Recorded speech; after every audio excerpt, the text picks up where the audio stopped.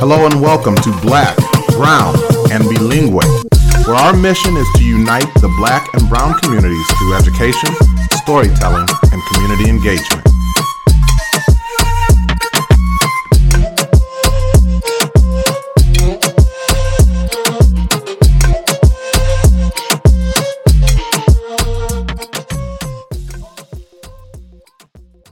The vision of Black, Brown, and Bilingue is to be part of creating a world in which Black and Brown identities are affirmed, bilingualism and biculturalism are nurtured, and equity is the driving force behind all that we do. Thank you for joining us again today. I am Lisette Jacobson, and I am one of your hosts. And I'm Maurice McDavid. I'm your other host. Welcome in. Welcome in. Listen. That's the type of energy we're bringing today. So if you're not ready for that type of energy, folks, okay, then this is the wrong podcast for real, you. Right? Exactly. We're bringing fresh earrings. Okay, who you got on the earrings? Who is that? My girl. Can you tell who it is? Frida. It's my homegirl Frida. One of my baby daddies got them for me. Shout out to my baby daddy Brett. My baby daddy Brett, my favorite baby daddy, which also is my only baby daddy. Do you know somebody asked me that? If my kids have the same parent, the same dad? Just ignorant. Just because one's a little more. Hashtag microaggression. Yes. Hashtag doing too much. But anyway, go ahead and introduce the topic for today. Ladies and gentlemen, again, we just want to give you a quick reminder that if you are only listening to us, you are missing part of the experience. Now, we appreciate so much you listening.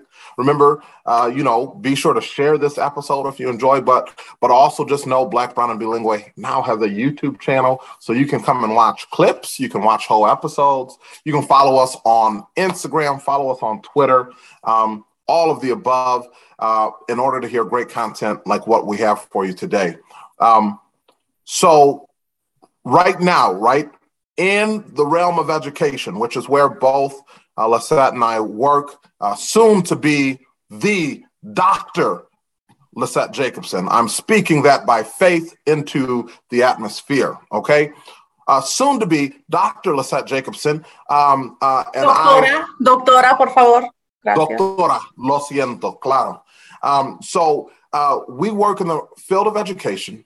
We are both working as principals, and we have heard this word equity grow in its popularity, grow in its roaring impact, both being well received and people fighting against it as we hear this word equity.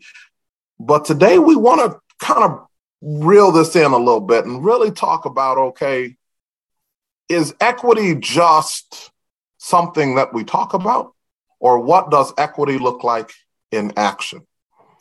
And I think that's an important piece for us to get to. We're going to focus today right in the realm of education, but hopefully you might be able to apply it to some other places if you work in other places. Lisette, why don't you kick it off? By the way, if D33 was to give away an award for Principal of the Year, I think it would have to go to La Doctora, because, look, the growth over at Pioneer, her school, they're killing it over there. Talk to us about equity in education. You know what? You just set it up so perfectly, because I feel like it has become such a buzzword, right? We have now incorporated it into school or district strategic plans. We've also, I know that there's an equity question on interviews, but what does that actually mean day to day? And also beyond representation. Not that representation isn't important, right? Very important. Statistically, we know even like how important it is for students of color to have a teacher who looks like them at the head of the classroom. But I think what often gets left out is the curriculum piece. And that is one of my passions, right? Curriculum and instruction really is something that I care about. And some of the work that we have done in our building, it honestly could not have been done with my incredible team who has challenged me, it's funny because we're literally side by side unpacking the curriculum frameworks that are in front of us so that we can make it more equitable. And so I think one of the things that we discovered, when you and I were in our master's programs to become administrators, all we were told was like, oh, the new principal has to be an instructional leader. And I think then I knew a little bit of what that entailed, but now I'm like, wow, this is actually transformative. And I would argue that looking at curriculum through an equity lens is really the missing piece. I think we have rightfully so focused a lot on SEL, right? On that social emotional well-being. But I still think the majority of our time and energy should be centered around instruction and making sure that our kids are being presented with rich and rigorous instruction that is relevant to them. So you mentioned the SEL piece, right? And so I want to just address this right away because the SEL argument sometimes is a crutch. Yes.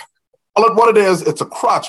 And here's what we say. Well, listen, you asking me to get these kids to read and do math. And what I want to know is how can we help these kids, right? That's what they're asking in their mind. How do we reach these kids? Right? That's what they're asking in their mind. And in their mind, if I can help them to feel better, and I use the word crutch loosely because I think it's from a place of care. Totally. They see some limping happening. But the truth is that if somebody is going to feel better, oftentimes it has to be connected to them doing better. And if you can't read, if you're reading at a second grade level in fifth grade and you see that everybody else has caught up and passing you, tell me what's that going to do to your SEL? Your SEL. I said that. And it should not be Maslow versus Bloom. It should be Maslow and Bloom's. It's and they're not mutually exclusive. And sometimes that, the conversation around SEL derails any sort of talk around academics and student achievement. And trust me, do I feel like there are things that are wrong and flawed with the system? Absolutely. God bless you. Thank you. I definitely think that there are things that need to be reformed, but I cannot wait for the system to catch up. So in the meantime, what can I do to give my students the best possible shot at, having great outcomes? So equity in action, one of the things that we've learned, right? And a lot of it has been, a trial and error. And I think when I present, it comes off as a very linear process, but it's not. It actually has been through a lot of trial and error. And this is, again, I could not have done it with my staff because I feel like it's like a swing. It's like, all right, we're up, but now we're down. And now we're back up and then we're down, right? And so they have been on this ride and this journey with us. And I just have to give them credit. So we realized that our PLCs or PLTs were not operating at maximum capacity. And, we have a math curriculum, which I actually like. I like the rigor of it, Eureka Math. And it's still relatively new, especially if you have newer teachers. It's a lot to process and understand why it is written in the way that it is. Definitely. And also, we have a newer language arts curriculum.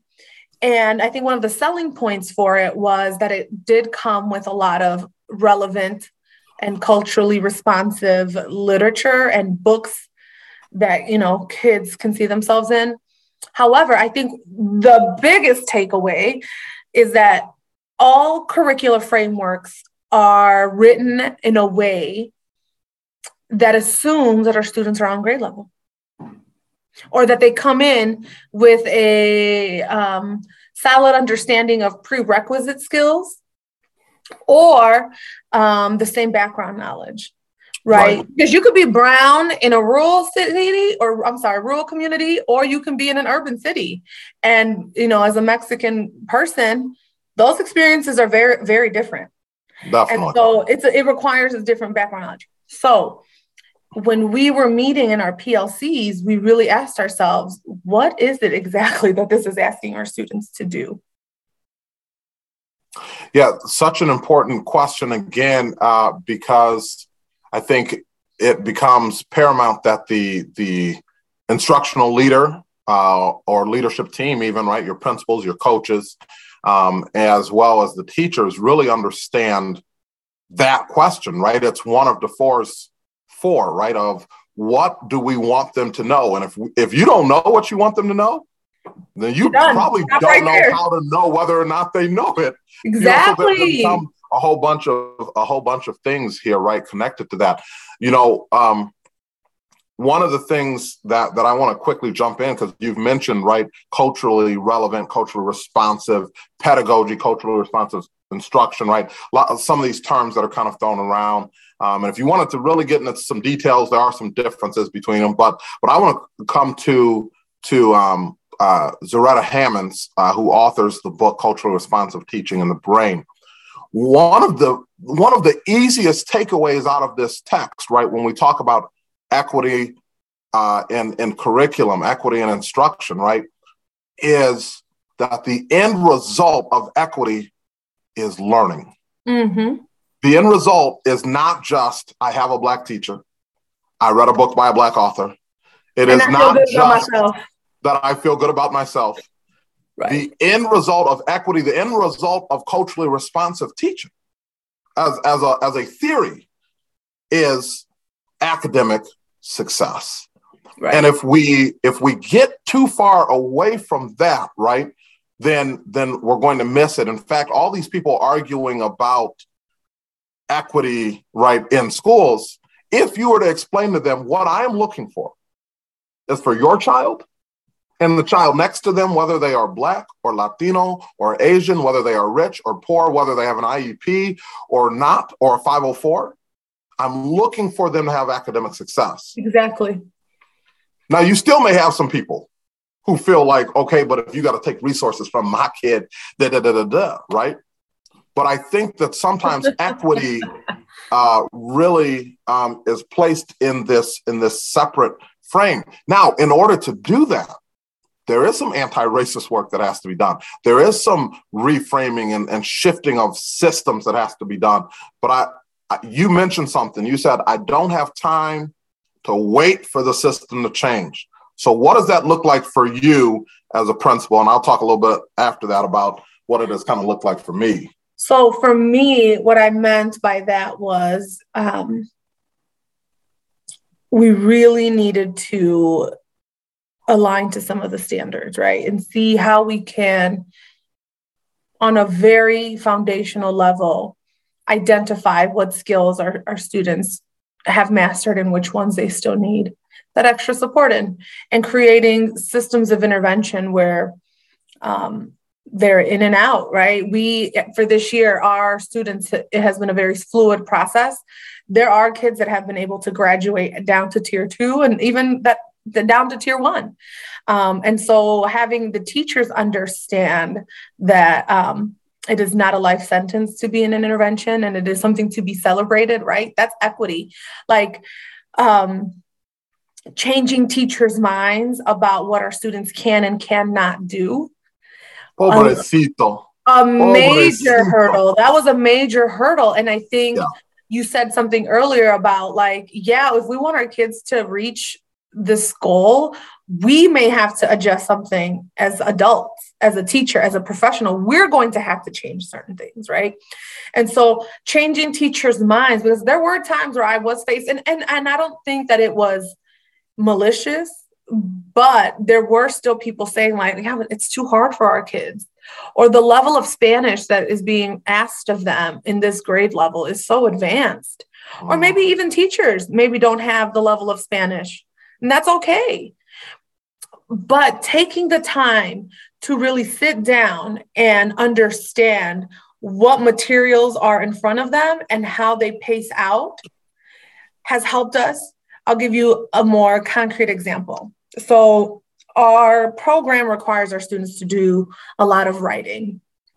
And writing is a different skill set in and of itself. A lot of the skill mastery of reading standards is through writing. And I would argue that just takes a different level of cognitive ability. And so once we understood that week 1 of a 9-week unit, our kids were being asked to write, we realized like, wait, but this makes the assumption that our kids come in with all of this background knowledge. So what we ended up doing is we looked at all of the standards and said, okay, we're not going to remove them. We're not going to make things easier or go down a grade level. Because I think that was a big conversation too with the pandemic, is that we were going to have to go backwards and try to teach some of the standards. Right. And it's like, no, we don't have time for that. So we don't have time for it. So what we ended up doing is just changing the order of the standards so that we had the ability to front load. So we had the ability to build vocabulary so that we could do some experiential things so that once students were getting into that writing piece, they actually had something to write about.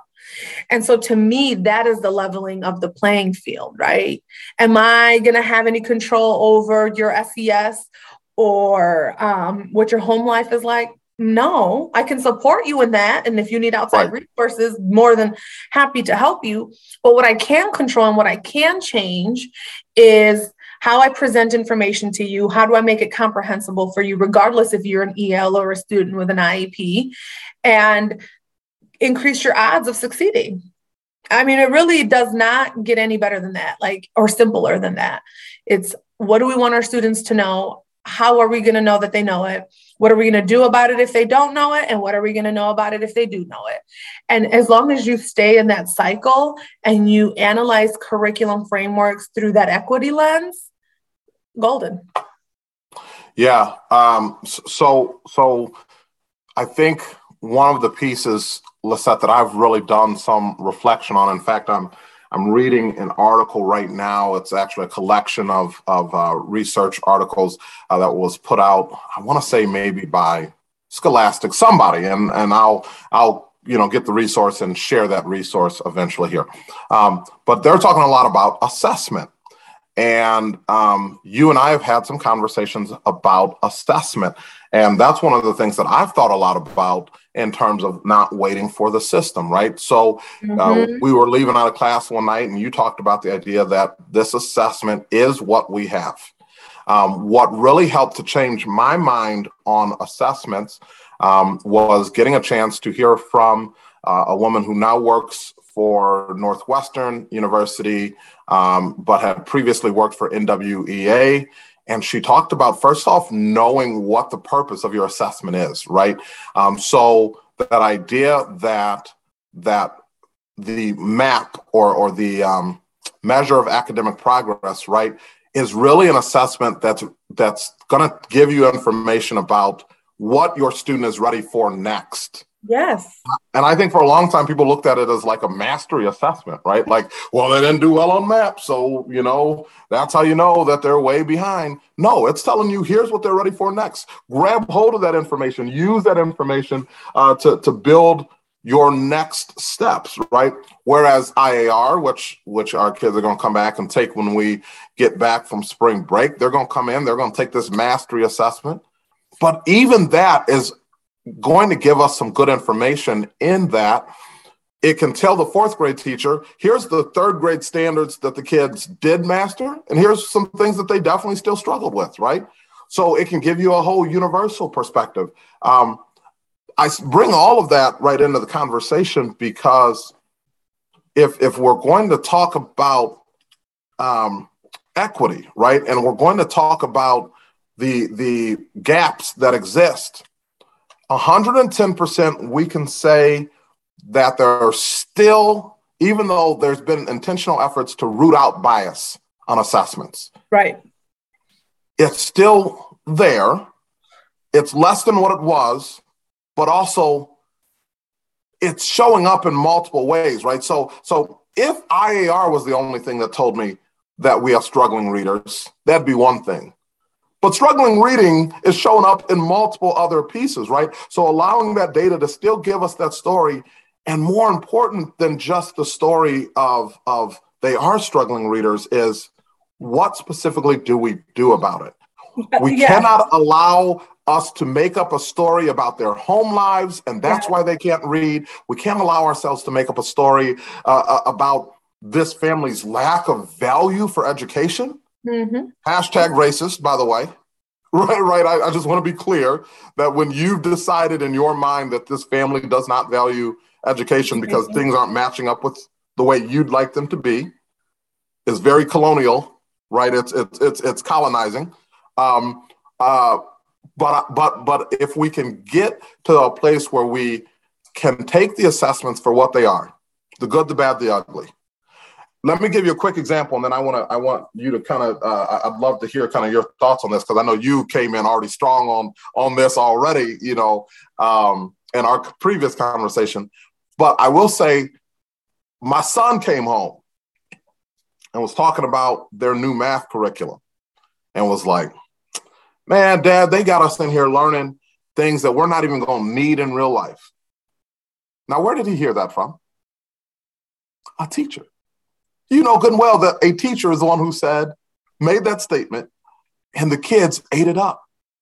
So even the way that we as staff talk about these assessments will have a drastic impact on the way our kids feel about the assessment and the effort they're willing to give on it. Totally. I think, I liken this whole assessment. Let's say you're feeling sluggish, lethargic. It's hard for you to get out of bed. It's happening so much that you feel like you need to go to the doctor. What are some of the things that the doctor is going to do, Maurice? Going to run some tests. We're going to run check my weight. Going to check my weight, maybe check my blood sugar, maybe my blood pressure. Your cholesterol, your triglycerides. Right, take some blood, do a blood draw. Maybe ask, are you feeling anxious or depressed, or how are you doing stress management? What kind of lifestyle? A variety. We could be doctors, by the way. We could be medical doctors. We just basically did there, and that'll be $120, please. So and when we get the doctor in front of our names, I'm just going to tell people, yeah, I'm a doctor. I'm a medical doctor. Or at least I play one on TV. Right. So you are going to get a battery of assessments done. And the end goal is to what? It's to be able to diagnose what the problem is and then endeavor to fix it. However, conspiracy theorists would argue that it's not. It's to medicate you. No, and I'm going to comment on that later, but go ahead, because I want to talk about that that's too. A whole different episode. But so, yes, you run a battery of assessments to really identify what the issue is. And it may be that you have, you're a little overweight, you have a high stress job, and you're not eating healthy. Well, right? Hold on. Did you go to my doctor's visit? Right. Hey, the same could be said for me. So again, it's to really zero in and drill down on what it is that you need to get better. Yep. I cannot necessarily pretend I'm the doctor. I cannot necessarily, as your doctor, control anything that's your home life, your stress, your anything, right? Does a doctor sit there and tell you about yourself and makes all these assumptions and says you're just lazy, your family doesn't care about you because you're overweight and they're feeding you all this nonsense? Exactly. Not a good doctor.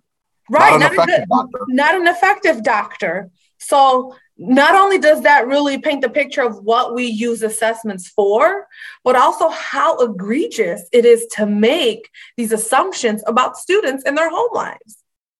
So that's really kind of the example that I always go back to, is that we're really just trying to drill down on what is it that our students need and what kind of plan or intervention can we put in place so that we can increase their chances of succeeding. And then your doctor will say, come back in 3 to 6 months and we'll check to see how you're doing. For us, we don't have that kind of time. We'll say 6 to 8 weeks. We'll reassess where they're at and we'll run the same assessments, right? We're not going to check your red blood cell count, although that could also be why you're sluggish, but we're not going to do a whole different test. We're going to go back and check. Did your insulin markers go up or down? all of that good stuff. Now I'm getting too detailed, but you get the point where that's all it is. And unfortunately, we have used assessments for punitive purposes. I think that's the part that I have to try and move my teachers away from. And even taking an equity approach towards them and their understanding of data. If we think about our staff members, we can put them in a MTSS or RTI triangle in terms of capacity. And instead of saying, oh, well, this teacher doesn't know this or they're not doing that. Hey, maybe they need a little push. Maybe they need a accountability partner or something. We also have to be equitable in the support that we provide our teachers and not make the assumption that because we make them sit down for a day or two on professional development, that they're going to know everything related to assessments. That's just not realistic. So, Lisette, I want to kind of get around the corner here. Okay. Because I love what we're talking about in terms of equity, but I think you'd agree with me when I say it's not always what is perceived when we use the word equity. So I do wonder how you and I. It's not that little picture with the boxes and then the fence, and now all of a sudden we don't even want the fence in the picture. Have you ever thought about if there's no fence there and that ball gets smacked in the outfield? Just getting that fence is there for your protection, bro. It's because you don't have a glove. Well, if it's real equity, I guess we could take the fence down, but then we got to give you a glove so you can catch the ball when it comes in your direction. But right. But obviously there's all types of answers right out there as to what equity is. There's some fear mongering that's happening around equity. I do wonder, you and I, as both practitioners in the field of education, but also as public figures, and I'm going to use that term because we host a podcast that we put out for the public consumption. How do we get this great conversation, right? Apart from having recorded it here on this podcast, how do we get this message of equity out to other places? What are some things that maybe you've seen happen or that have been done well, kind of in your experience? I really have started to hear a lot more about organizations that are not education, like the corporate world, who are beginning to engage in some of these conversations, particularly, in HR departments, right? When we're talking about recruiting, retention. I have some friends of mine who I went to school with who are in the corporate world and work, as HR representatives. And they have talked a lot about how they have seen a shift in some of the conversations going on at the workplace. And it almost feels like they're a little behind, like maybe 6 to 10 years behind the 8 ball. And so, they've been seeing the conversations, especially when it comes to hiring, and they're bringing in facilitators to help move them forward. I'm thinking of a particular friend, and she has mentioned about, how some of the affirmative action conversations have taken place. And it's interesting because I always love to share this little fact that white women are the biggest beneficiaries of affirmative action. So those are the places that I'm seeing it crop up. And I also think a lot of it has to do because the media, good or bad, has started to talk about it more openly. And I think that it has seeped through everything. It has always been there, but now it's creating an environment where people are talking about this. It matters to them. We're able to identify it.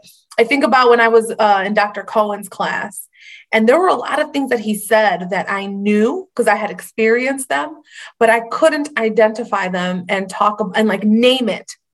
like I can now, right? I can name a microaggression. I can name, white fragility or white tears or white privilege. I can, talk about misogyny. I didn't have the terminology for it, but I think because it's on everyone's mind now that we're seeing it just talked about more openly. Yeah, which again, I think, I guess I think a lot about how again we make this palatable to folk, and I hate that expression, right? Because I don't. But that's where you and I differ. This is, I think, where you and I have had some of the most heated discussions. Well, right, and I know exactly where you're going with that, right? Because that feels almost like, Look at me getting real close here. I'll give you this quick example. My wife was talking to a local politician, and there was some concern about some of her policy by a person who has a good relationship with me. And my wife says, well, my husband and him seem to get along. And the man's response was, well, yeah, everybody loves Maurice. He has the ability to take something and say it in a way that it can be well received. Even if he's saying something that maybe is difficult. And my wife's answer was, yeah, but he ain't no punk either. Right. So, because my wife heard the same thing that I think sometimes you hear, right? Which is, okay, I don't want to make it. I'm not trying to sugarcoat nothing. Right. And so her response was, right, because she knows who I am. She knows where I've been in the community and what I've said and what I've stood up for and who I've stood up to. And she said, but he ain't no punk either. And I appreciated that because I do sometimes worry, right? I don't, when I say wait, pause. She didn't go up to him and smack him? I'm just kidding. She did not. That tells y'all when we're recording this episode, folks. Either you get it or you don't. But I do think of myself as a bridge, and I'm probably more of a Martin than a Malcolm. Yes. But, and you and I both know this, people think Martin was a punk. Martin Luther King Jr. was not no punk. I need y'all to get that through your head, bro. But that's because he's been quote unquote whitewashed, right? Right. That, we've had an episode about like alignment and me saying yes and no to things that no longer align to how I feel. I have come to the conclusion that is not my lane. My lane is not MLK. If anything, and I'm completely comfortable with it, I am going to have the difficult conversation. And then someone like you, Maurice, can come in and clean it up and say, well, what she meant to say, and this is how we bridge that. Hey, but that is okay. You need that, right? I think even when we were, just to bring it back to this whole curriculum conversation, there were times where even when I was working with some of my staff members, we didn't always agree. But I knew at some point I needed to be the one to say, okay, this is what we're going to do. And I had to use key players to make it happen. And if my role was to shake things up, then that's my role. And I am okay with that because I am fearless in that sense. Now, it doesn't mean, because I will boo-hoo quick. Like, I am very sensitive. I think everything, all of my emotions and all the things that I feel I'm just a feelings person. So it does not mean the absence of empathy, love. If anything, because I love so deeply and feel so strongly, I communicate in the way that I do. And I'm no longer going to allow people to discredit me for showing very human emotions, palatable or not. And so I'm okay with that. That is literally my lane. And guess what? Look at me. I'm smiling. And you're not watching the video. I feel good knowing that this is who I am. I'm okay with it. Hey, I'm okay with it too. I do think you've hit on something. right? And you referenced it. I do think that's why it's so important as a leader to build a team. And I think whatever BBB becomes as we continue to grow and expand, I think it will be so key for us to have this dynamic. But I'll just say in parentheses, right, this is my also, I ain't no punk. Please do not try me. Hey, look, I've been Will Smith my whole life. You feel me? No, I didn't have to coach. don't I say have to that. sell records. Okay? Don't. Everybody know he got some pent-up anger. You don't have any pent-up anger. I don't. That's true. But I do, but I am willing to speak truth to power. But I think you are much more aware of how that comes across. And I'm not saying that that's a bad thing, because to a certain extent, right? Like, you need that ability to influence others to follow your lead.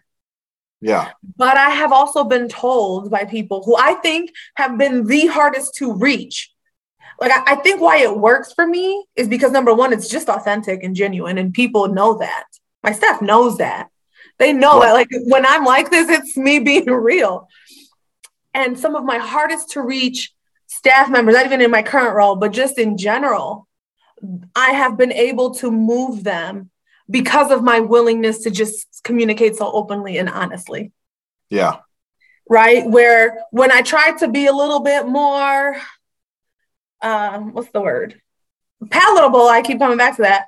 I felt like, I was engaging in those easy conversations, and I found myself preaching to the choir and still avoiding some of those staff members where I'm like, I'm walking past their classroom and I should really go in, but I'm gonna keep it moving, right? Because I was uncomfortable. And now I'm walking in that door. I'm going to have those conversations. Yeah. And it works for me. And I think equally, right, but flip it. If I was to come in and say some things, I think in the way that you are able to communicate, folk would feel like what you say reality, folk would feel like if I said it that way, like I had just yelled at them, because it would be, you know what I'm saying? Like, you can say it because this is Lisette and this is how she operates. If I was to come in and do it that same way, people would be like, did he just yell at me? And I wouldn't have raised my voice at all, but it would feel like I had yelled at them. So I think, you know where I thought you were going to go with that? I thought you were going to say people were going to find you as a scary Black man. Well, there is that too. I don't think I've ever really had to deal with that. Except not even like as a first impression? Maybe. But without hearing you speak, but you're very disarming right away. I know. The moment you say hello, it's like, we like him. He's nice. Right. What I will say is both Malcolm and Martin got assassinated. Can we not say you said that before? Can you not say that? I only say that because I'm willing to invest that much, though, right? I'm willing to make that much change. Can we not? I don't want to hear that you're okay. I got you. I'm just putting it out there. See, that actually makes me sad, as annoying as you can be to me at times. That would make me really sad. So again, though, with equity, Maurice, I think there is room for both of us for very different settings, maybe simultaneous, right? And I think, again, that is why we work and why we work so well together. Right. All right, Maurice, here at BBB, you know how we do. We always wrap it up with a final thought. What do you want the listeners to walk away with?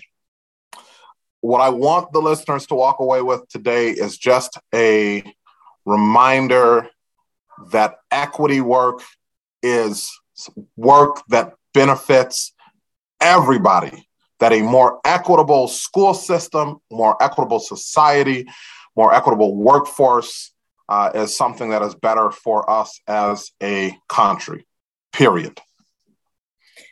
Perfect. And I'm going to switch it up a little bit here. You can feel the tune. Don't just talk about it, be about it. Or better known as, don't just talk the talk, but walk the walk. That is all. Whether you're on the north side, the east side, the west side, walk it out. Okay. Walk it like I talk it, right? Walk it There we go. like I talk it. All right. For Black, Brown, and Bilingue, I am one of your hosts, Lisette Jacobson. I'm your other host, Maurice McDavid. Muchas gracias for tuning in. Adios.